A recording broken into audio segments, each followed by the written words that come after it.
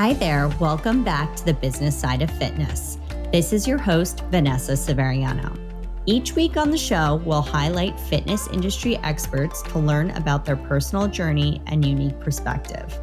Through these conversations, we'll learn all about what it really takes to succeed in fitness. This show is brought to you by Vanessa Severiano, LLC, specializing in fitness and wellness business development for impactful brands. The time has come to start the show. Everyone's got a story, and now it's time to hear from this week's guest. Let's welcome to the show, Rich Rosso. He's been an entrepreneur and an intrapreneur in varied industries, finding a home in fitness and weight loss 20 years ago. Rich has served as the COO of CKO. That was a tongue twister, the popular kickboxing franchise for the last 10 years. Welcome to the show, Rich. Thank you, Vanessa. Happy to be here. I'm so excited to have you here because you have a really interesting background, and our good friend Chris Gallo connected us, and I think so highly of Chris. So I know that you must be the real deal. That's literally what he said to me. He said, listen, you need to talk to Rich. He is the real deal. You're going to love him. So here we are. So why don't we get started with a little bit about your background? How did you get into the fitness industry? Can we just get started there?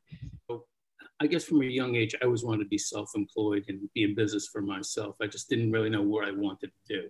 I don't think the word entrepreneur really existed back then, but somehow in college, I ended up getting into, I have a crazy background, into dental field, and ended up owning a dental laboratory and made caps and bridges for people. And it was a really interesting kind of business because I was very creative, but it got to a point where after 10, 15 years where I couldn't collect money anymore, and I was just staring at these models of people's teeth and enjoyed doing the work side, but you can't believe how hard it is to get money from dentists. I hope there's no dentists listening today. I doubt it.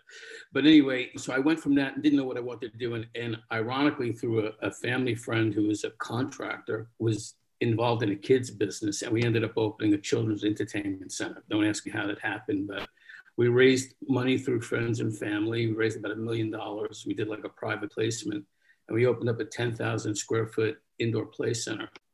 And next thing I knew, from making teeth, I was working with kids, and we had an unbelievable business. The first year, this was in like 94, we did $1.4 million, parties for kids, all that type of thing. We put up this structure. And interestingly enough, we had another relative that was an investment banker, and he said, I could take this company public. I knew nothing about the public market, but always being entrepreneurial and just trying to see what I could do next. We ended up doing that and took the company public on NASDAQ. Raised a lot of money. And then I went from being a business person to not a stockbroker, but constantly looking at the stock more than the business. And I'm going to go short on this, but the underwriter was not a good person. They weren't great. It wasn't a great company, but after about 4 or 5 years of going through that whole development stage and taking $12 million and trying to spend it opening locations, we ended up getting into the ski resort business and all different types of businesses. And in about 7 years, I was burnt out and I left. I walked away from it. And I had done at that point, about 15, 16 years of self-employment, but never had any formal education. I said, let me go into franchising. I had no idea what I wanted to do, but I started looking at franchising, and I had some money and was looking at different types of brands. And I've been selling franchises for 20 years, and different than the people that I deal with, I wanted something that nobody heard about. It's funny when I talk to people these days and they go, there's none in my area. I'm like, that was the reason I wanted to do it differently than them, because I wanted to make a splash. I like to build momentum. So looking around, and I ran into this weight loss and exercise company, and it was for women. And I wasn't an overweight woman, but I understood weight loss and the benefits. And I liked that they used exercise to get involved, to help people instead of just giving them a shot, a pill, some kind of potion. And I met the franchisor, and he was a nice guy, and we built a good relationship.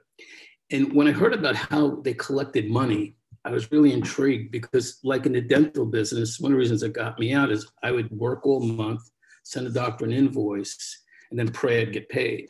With this, you turn your key in the door and money's coming at you. And I was introduced to the residual recurring revenue type model. And I think that's why a lot of people are in the fitness industry, and I had not been exposed to that. And that's what intrigued me. And I ended up opening up, and this is where it gets interesting. I ended up opening up a location. I live in Staten Island, New York. And I ended up being like the top franchisee that they had at the time. They had about 40, 50 locations. And again, I bought the business based on numbers. And we were operating for about 4 or 5 months, and everything was going well. And I had a manager, and I had a little office down the hallway. One day, this woman knocks on the door, and I'm in New York. I told her, she goes, "You the owner?" I'm like, "Oh, here it comes." I was ready to get punched or something. And she threw her arms around me, and she thanked me for her blood pressure and her knees. And I never saw that profit center in the business before. I was really looking at numbers. And that's what really kept me in the business until today, is that you really help people. And so many people get into the business for that reason. So I found an income center, a business model that really worked for me financially. And then I saw what it could do for people. And that's what kind of tied me in there. I operated that business for about 3 years and then found myself chief operating officer of that company. I ended up selling the store, getting involved with them, and had a great run with this company up to 100 locations. And I basically became chief operating officer of that company, sold franchises, worked with franchisees. And you learn a lot about putting people into business, especially when you come through it on your own. But like I said, I never had any formal training. We did budgets on cocktail napkins, where when you go into a franchise, you have systems and processes to follow. Went through that, and again, got recruited by the owner of that company, eventually sold my store. And I stayed with them for 13 years. I'm not going to bore you with this part, but the company was sold, the owner was sold, and I stayed with the new owners. When you deal with founders that have had a company for a long time, it's hard. When you have a vision and they still have their old vision, it's like someone taking your baby and trying to dress it a certain way. So he felt, let's sell the company. We'll let them put you in charge, and you'll be able to do the new things with these people. Long story short, didn't work out. They never listened to me. 2 years down the road, I was making money, but I want to work. I enjoy working, and I wasn't really feeling like they could benefit from my knowledge. And being into fitness, I started taking these kickboxing classes in my area. And I took martial arts when I was a kid, but I stopped when I was a kid. But I always felt like hitting something, or I don't want to go for like karate lessons and have to learn anything. Too old for that. But I wanted that physicalness. And I took a class in CKO kickboxing in my neighborhood. And while I was still working for the other company, and I loved the workout. And then knowing that it was a franchise, I basically got more intrigued because now I was in the franchising industry, and I was playing with the numbers in my head. And every day I would take a class, and I would say, I would do this, I would do that, I would change this, I would change that. And I had about 16, 17 locations at the time.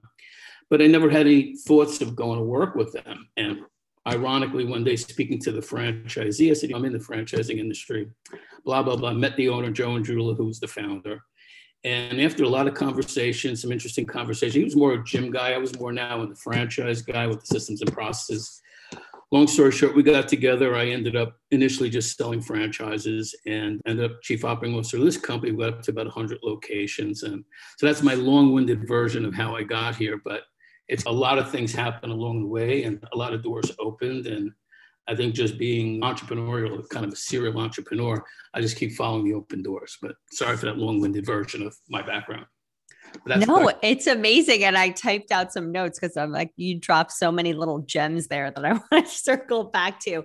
But it's really ironic that you went into this business because of the EFT, which it's all about the reoccurring revenue. I love that EFT. What's my draft that every month I want to know? And it's a good way to be able to, from a cash flow perspective, it's easier to manage money when you know what's coming in on a monthly basis. But it's interesting that you got into the business for the financial reasons and then later discovered the altruistic reasons that to be in this business, because a lot of people come into it the other way. And then I think the problem with a lot of people in the fitness industry is they have this messed up money mindset because they're like, I came into this business to help people. It's wrong to also make money. And no, it's not. That's how the world works. You have bills to pay. Your electric company doesn't feel bad when they send you a bill. So why should you feel bad from monetizing a product or service? But that's really interesting. I'd love to hear more about what it takes to take a business to a franchise model. So when you came on to CKO, they were corporately owned locations, right? And then you franchised this. What do you have to do? He was franchised already. What he did is he had a lot of individual stores he owned, and when he became a franchise, he flipped them into franchise locations and sold a couple. But there was no real franchise engine in place at that time. And what we did and what we've done still to today is a lot of our growth has been organic. And to your point, a lot of passionate members and trainers that are franchisees. And the hardest thing about that is that they're so passionate, they want to go to work in sneakers and t-shirts and tank tops, and they lose sight of the business side of it. And it's really hard because they're easy to bring in the door because they're so passionate about it. But then to explain marketing, overhead, expense, blah, blah, blah, it's hard to get that point across. When we get a combination of people, it's a lot easier. And that's where I've worked hard at with potential franchisees. Like it's funny, when we were in the weight loss industry for that previous company, I turned around one day and I told the owner of the company, Scott, every one of our franchisees is an overweight woman, because they were so passionate about the brand. And ironically, believe me, I have nothing against overweight people. I love them. They were the worst operators because they felt so aligned with the client that they'd rather be in the back hanging out with the women, exercising, than really understanding what they were there for. And to your point, you have to be money oriented or you can't keep your lights on to service these people who you want to care for.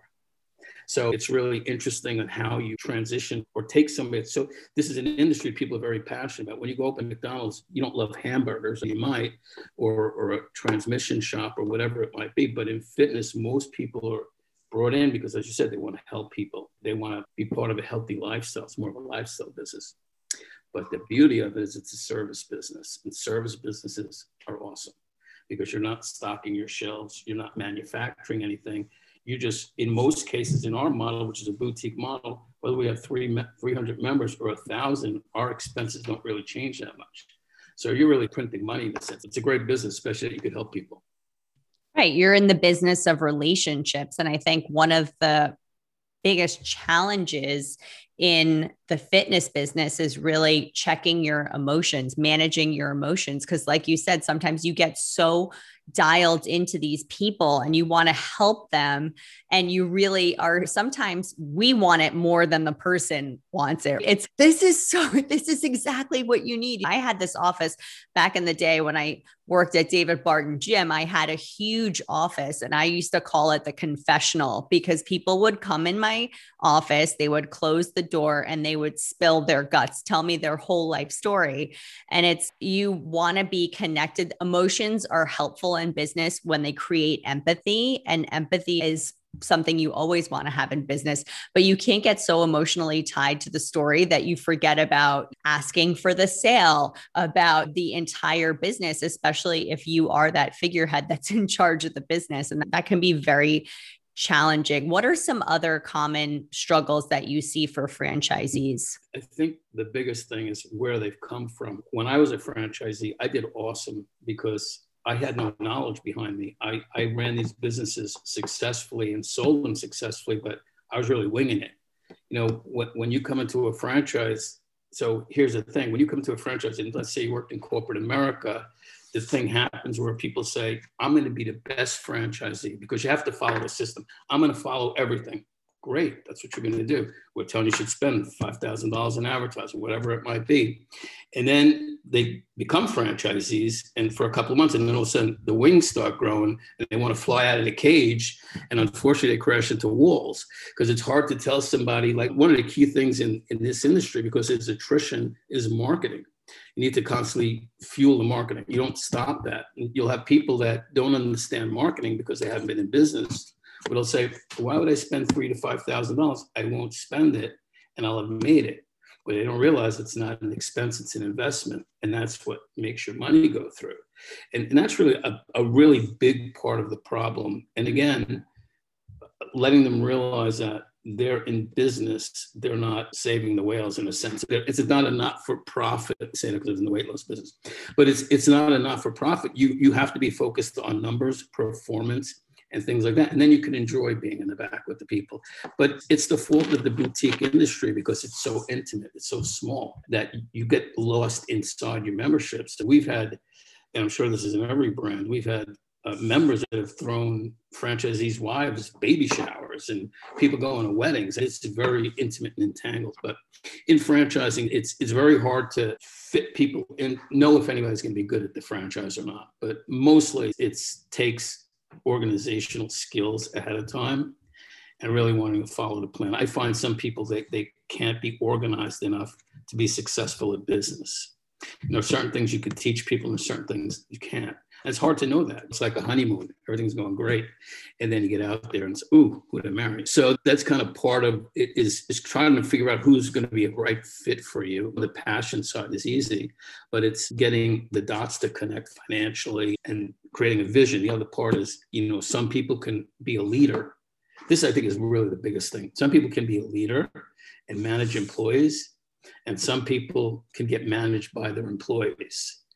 And it's real, that's the worst. It's like the horse pushing the cart. When you get a lot, and again, a lot of these things are kind of hard to, and I've spent 20 years, I probably put 300 people in franchises, in business, and probably dealt with 2,000-3,000 people. And I love that part of it. I love like creating this relationship with somebody where I'm not a salesperson, because I'm going to be working with you. That's why I said entrepreneur. I've become my own business within these other businesses. So when I bring someone in, instead of bringing a broker, I'm bringing them in and then I'm working with them after that. So how I create a sales process is I create things that I know I'm going to be doing with them in the future. So if they buy into that, hopefully they buy into the rest of the picture. You had so many good so many good things that you're saying. I'm like over here, I put myself on mute when I'm not speaking. I'm like, Des, because first of all, yes, when you create a plan, you have to see it through. Something that I can't stand is people that are constantly changing things and do not want to stick to the plan. It's a plan only works if you follow it. And and you have to have patience. First of all, devising a strategy is what you invest your time into. You look at all the analytics, you set everything up. It's like setting the table for dinner. Then you have to sit down and eat, and you have to follow, you have to execute. You can't enjoy the meal without sitting down at the table. And so many people are constantly wanting to change things, or they get a better idea, not thinking about how that might affect the rest of the business. For example, marketing. Oh, I'm doing well. I'm at full capacity. I don't have to invest any more money into marketing. And then summer hits and 50 of your members go on freeze or they want to cancel. And you're like, oh, wait, now my pipeline is completely dry. Marketing is that pipeline. You have to constantly invest in that pipeline because the nature of this business is obviously we want to retain as many clients as possible, but the nature of this business is people get hurt, they move, they get sick, life happens, they get, another job opportunity, it eats into their time, or yada, yada, yada. You have to constantly keep that pipeline full and always be thinking about the future, not just the here and now. It's crazy, the mentality sometimes. It's funny, like you hear when you sell franchises, you hear the same questions. When you work with franchisees, you hear the same questions. So I'll have a franchisee tell me, reviewing their business and they need to get more leads. And we'll talk about marketing, say. And they'll say, I get all my members from referrals. I'm like, that's awesome. Those are the best leads. So wouldn't you want to get more new people and then get more referrals? It's just hard. It's hard to change someone's mindset.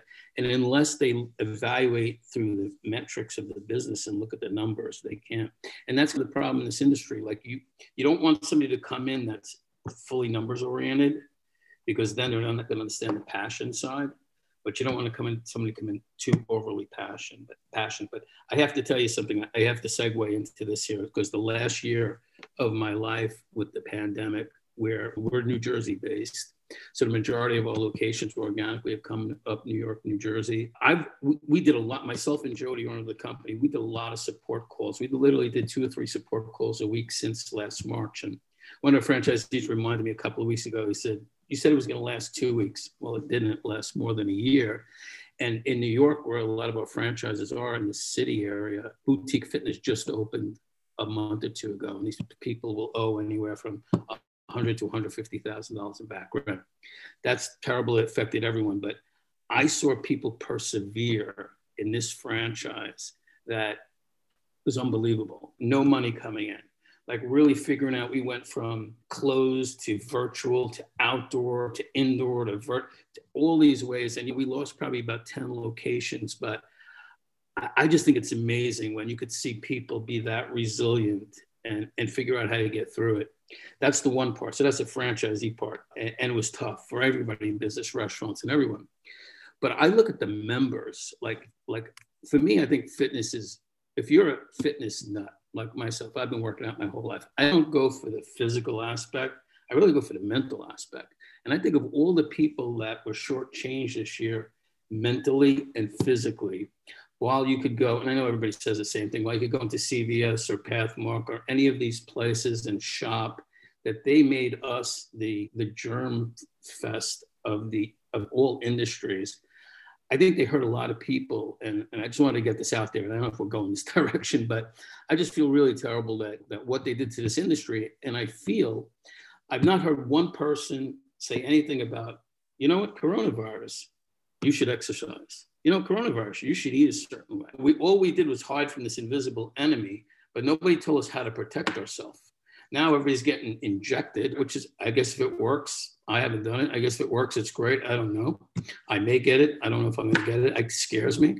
But like now, okay, we created this scarcity. Everybody's going out and get shot with a needle, but we're still not talking about how to protect your immune system. And I think fitness is headed in the right direction. I think what we need to do is make fitness an essential industry.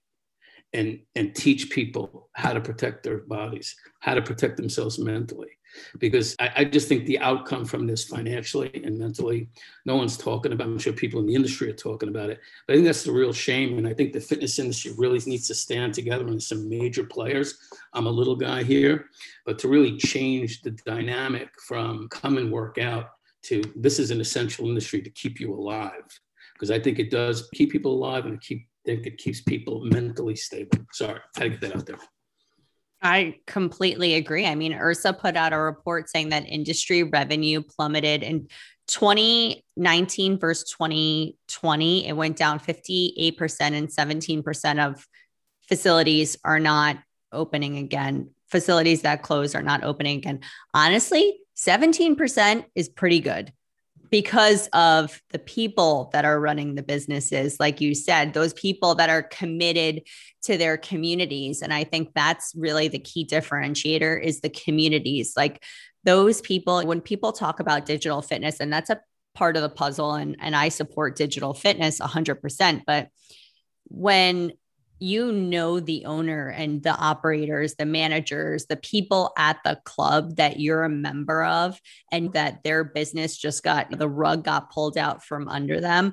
I really tip my hat off to the people in the communities that really rallied around those facilities and those businesses that really lifted them up and were able to carry them through the pandemic, whether that was through a Zoom donation, whether that was going and being adaptable and saying, okay, you know what, I'm used to working out in a facility. Hell, I'll work out in a parking lot. I'll work out on Instagram Live, like whatever. I got to get it in. And that's also a testament to the fact that those people provide a service that is essential for me. Like working out is that's my mental health. That's my therapy. I didn't go to a gym when we were shut down and I couldn't wait. I was making my family miserable. I'm like, the anxiety was bottling up. I'm like, I need to be in a gym. For me, working out in my living room, it just doesn't cut it. It does for some people. And that's great. But after working in the industry for 20 years, I'm a gym rat. I need to be around people, baby.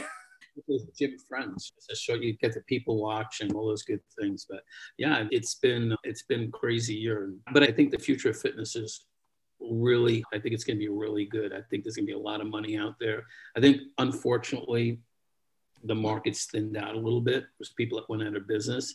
And I think the operators that are here will be the savvy operators.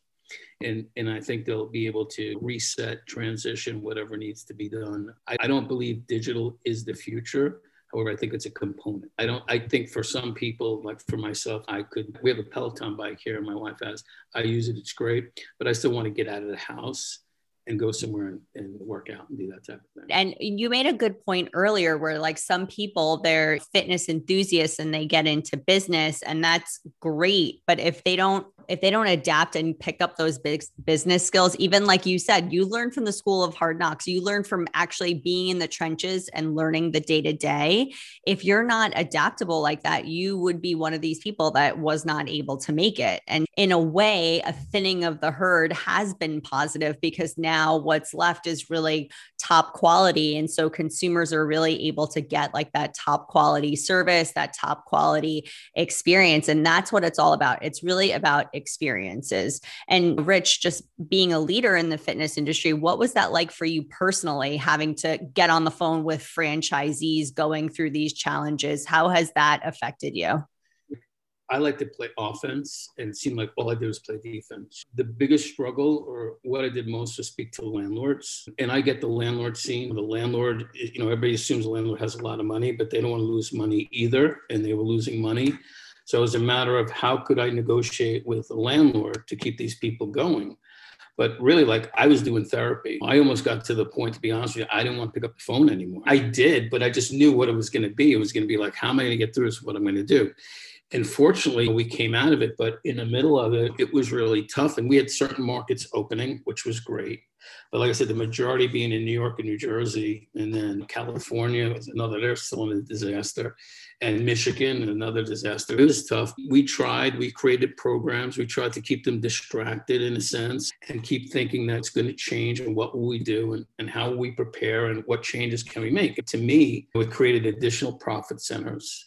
It taught people how to look at things like your conversion rate, lead to trial, things that people really never had an opportunity to work on or really hone in on, because when it's still today. So our deal today is we have limited capacity in most markets. So you really can't advertise too much, because then you can't let your members, it's really crazy. It's most businesses, I did a little analysis in the markets that have been closed for the longest, and they were down anywhere from 30 to 40% from 2019. And it's almost in line with the capacity that they're allowed to put in their gyms. However, like I said, the conversion rate has increased. So you have to they took the time to really work on, break down the KPIs, break down every aspect of the performance side of the business, because they had no choice. It's like when you have only a little bit amount of food, you ration your meals so you could eat 3 times a day or whatever it might be. Same thing here. It gave them an opportunity. We had them to read a book, focus on the things you couldn't do, distract them, but work their minds so they could get better at what they do. And I think you made a good point. When the people that are coming in now that are going to see a studio or a gym as a prospect, those people are committed. They're not going to work out with a mask on just to waste your time. I think that's been always something that's been a struggle of, oh, these leads aren't converting. How do I close these people? That's something that people are always struggling with. How can I improve those conversion rates? Now, since there is that barrier with the mask, I feel like somebody that's coming in is really committed. Like they want to be there. They're making a choice. So you better be providing an amazing experience to keep them coming back for more. And that's a good point that you made about the capacity. It's interesting to see, how are you seeing business owners pivot as far as compensation? Because for a lot of these facilities, they compensate their instructors based on capacity. So if I'm an instructor and I used to pack a room with 50 people in the room, and now I can only have 20 people in the room, how am I going to get compensated? How are business owners pivoting in that regard? It's very challenging. That's a tough one, because there's, you come through so many months of not making money. When you look at some people that this was their sole business and didn't have a spouse that's working, like we have a lot of people that have spouses working. So they were fortunate to be able to just say, okay, I'm not going to make any money and I'm going to live off this other person or whatever I have saved. But it's been really hard. And a lot of franchisees are just taking on more themselves or trying to give their key people, more classes. One of the other things that happened with the PPP loan and stuff with unemployment, so people would rather not come back to work and just get unemployment, or they started to be the trainers in the park. You know what I mean? Before you had a competition of someone leaving you and going to Title or wherever in the boxing industry, I Love Kick, wherever it might be. Now you have your people trying to take people outside in the park and doing boot camp. So it's just that, but those things, they get tired, people get tired of it after a while, but you had to let your people survive, and you just hope that when it comes back, and it's still a struggle every day. I have franchisees in New York and New Jersey, like every day, what am I going to do with these numbers? What am I doing with these numbers? And my advice to them is, you just have to, like you paint a room and you have one can of paint, you have to stretch the dollars out till September. I feel like once we get through the summer and we get to September, I hope and pray things will be back to almost normal. I think the kids will be going back. Like right now, everything in the world is screwed up. The kids aren't in school. I met somebody this morning who's like, I can't come to the gym. One day the kids go to school, then they test them. Then somebody gets tested, they can't go. So I think you have to just hone down now with the knowledge that's going to get better. Before, in the middle of the pandemic, you were in the middle of a storm and you didn't know if your boat was going to flip or not. Now I think we're coming out of the storm. So it's a matter of just, we're helping them get financing where they came. A good thing that's come out of this for CKO is that we've always been, compared to most boutique fitness, lower cost. We're almost like the Planet Fitness of boutique fitness. Most of our locations were under $100. It's allowed us to get our cost higher and membership cost higher, and people are paying it, because we could put less people in. Our business model at the time was built on so many members at a certain cost. So we increased the cost to make up for less occupancy, less members. So when we do come out of it, that'll be very helpful, because if we get back to normal, there's a lot of extra income to then put into the business. So there have been a couple of, things that have come out that are good, like the virtual program, and we sell a heavy bag to people who do their workouts at home. And we got very into kids classes. The kids classes have been great, because the parents are like losing their minds that the kids are staring at iPads. They don't know what they're doing. They're playing games, and no PE in school, not being in school, no social interaction. To me, that's been one of the saddest things, is seeing these kids, and they're like zombies. They were like zombies before with their phones and their electronics. Now they're just connected to their brains. So that's been really good. So we've learned a lot through it. Again, we've tried to polish skills and get people to really focus on the dots more, because when you get the dots to connect, it's an awesome business. As I said, you can help people and you can make money. There's really not much better than that. And you can go to work in sneakers and shorts and tank tops and enjoy a healthy lifestyle. It's a beautiful business to be in. It is a beautiful business to be in. And you made such a good point about kids fitness. That's one of my passions, maybe because I'm a parent, but what you were saying is true. These kids have gone through so much. They're suffering with mental health issues. They're really checked out from interacting. I said to my kids the other day, we're going to the beach on Saturday. Why don't you call a friend to come? And they're like, no, the parents don't want that anymore. They're scared. And I'm hoping that, just like you were saying earlier, the news and the media was spinning this message that gyms were places where people could contract COVID. I think now the media is shifting to the vaccine is the savior. And so once you're vaccinated, you can go out in public. That's a whole other side story that I won't even get into about the whole agenda of the vaccine. So I think that's now spinning a message the other way. So I'm hoping that will work to fitness operators and fitness businesses' advantage, that now that message is being put out there. And there's so many people that just follow that herd mentality. It's, oh, the news said it. Oh, it must be true. Okay, now I can go back and now it's safe. But I do think that we're going to have our work cut out for us, because people have more issues than ever before, from sitting so much, from eating, sitting down and eating, being stuck in your home. I know that I'm eating way more than I ever have in my whole life. I'm like 10 feet from my kitchen at all times. So I definitely think that all those things, really, we have our work cut out for us in the fitness industry, and there is a lot of opportunity. And I'm really hoping that those people that have made it this far will continue to thrive. I mean, we have to promote health. And I think, like you said, I read something that said average person gained about 29 pounds. So I think the people are going to come. It's all about consumer confidence. And there's people in New York driving around in the car by themselves with their masks on. You're never going to get those people. And I imagine they sleep with a mask on. So it's strange. But I think as consumer confidence comes, as, like you said before, someone comes in that's going to join, regardless of masks and what's going on, will hopefully tell one of their friends it's safe, it's good. And that's what I think we have to push on. And I think we have to work in the fitness industry to become essential. And because I would have never imagined a year and a half ago this ever happening. So I cannot imagine something like this ever happening again. And that's the scary part of it. So I think we have to be prepared for that.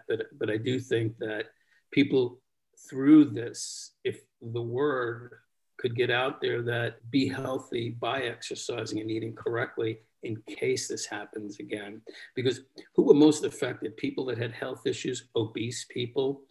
I just don't know why the media, which is a whole nother story, or our government isn't speaking to those things. And I've not heard one person, I'm sure you've heard plenty of people as yourself saying it, but I've not heard one person come out and say, these are I was doing things in March, April, May, and June. Like I was squeezing oranges, lemons, cinnamon. I was doing more things. I'm healthier than I've ever been.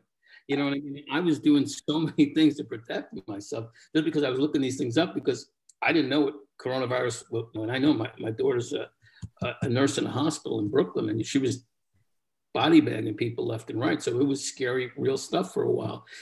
But I'm saying I never heard anyone talk about that. I've never seen a news show speak about that.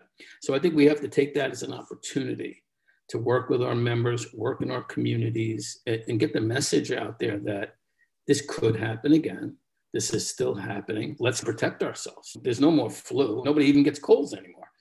So let's continue this and exercise, eat, and your mental health is so important today. There's so much stress in the world. If you listen to the news and you could freak yourself out, you listen to your friends and people, everybody's got these different stories.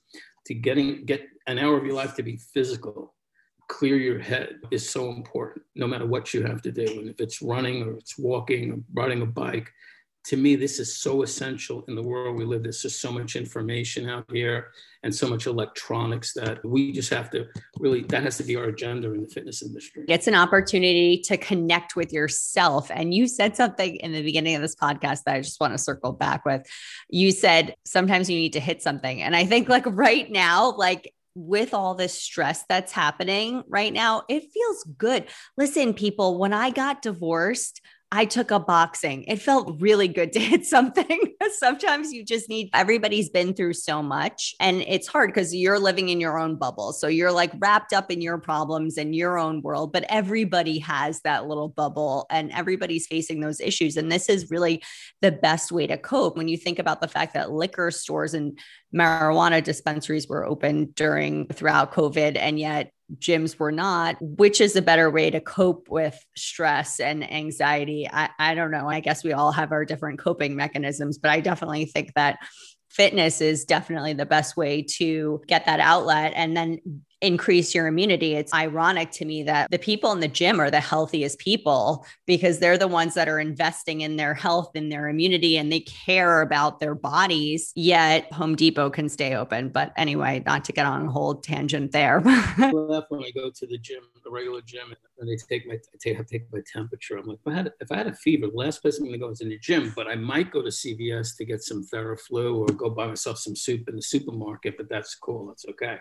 Or get myself some brand. Like I said, I did a call from my car. I was happened to getting a bottle of wine in like March or April, and on like a Tuesday, and I could not believe the amount of people going in at a liquor store. And I get it. For some, the scary thing, I guess it's a little frustrating.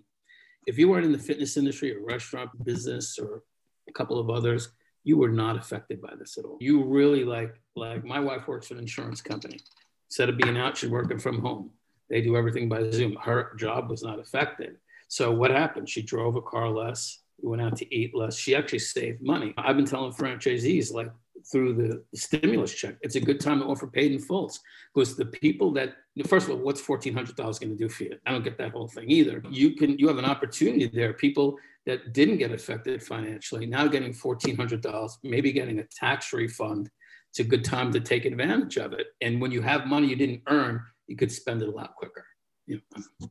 That's a good point. And honestly, like the best return on investment is investing in yourself. So what's better than investing in your health? You can't have anything without that. But I know I'm preaching to the choir. Everyone listening to this is kind of probably nodding their heads because we all have the same mentality. But Rich, it's been so amazing to learn from you, learn your experience and your perspective. If somebody wants to connect with you or they want to learn more about CKO, how can they do that?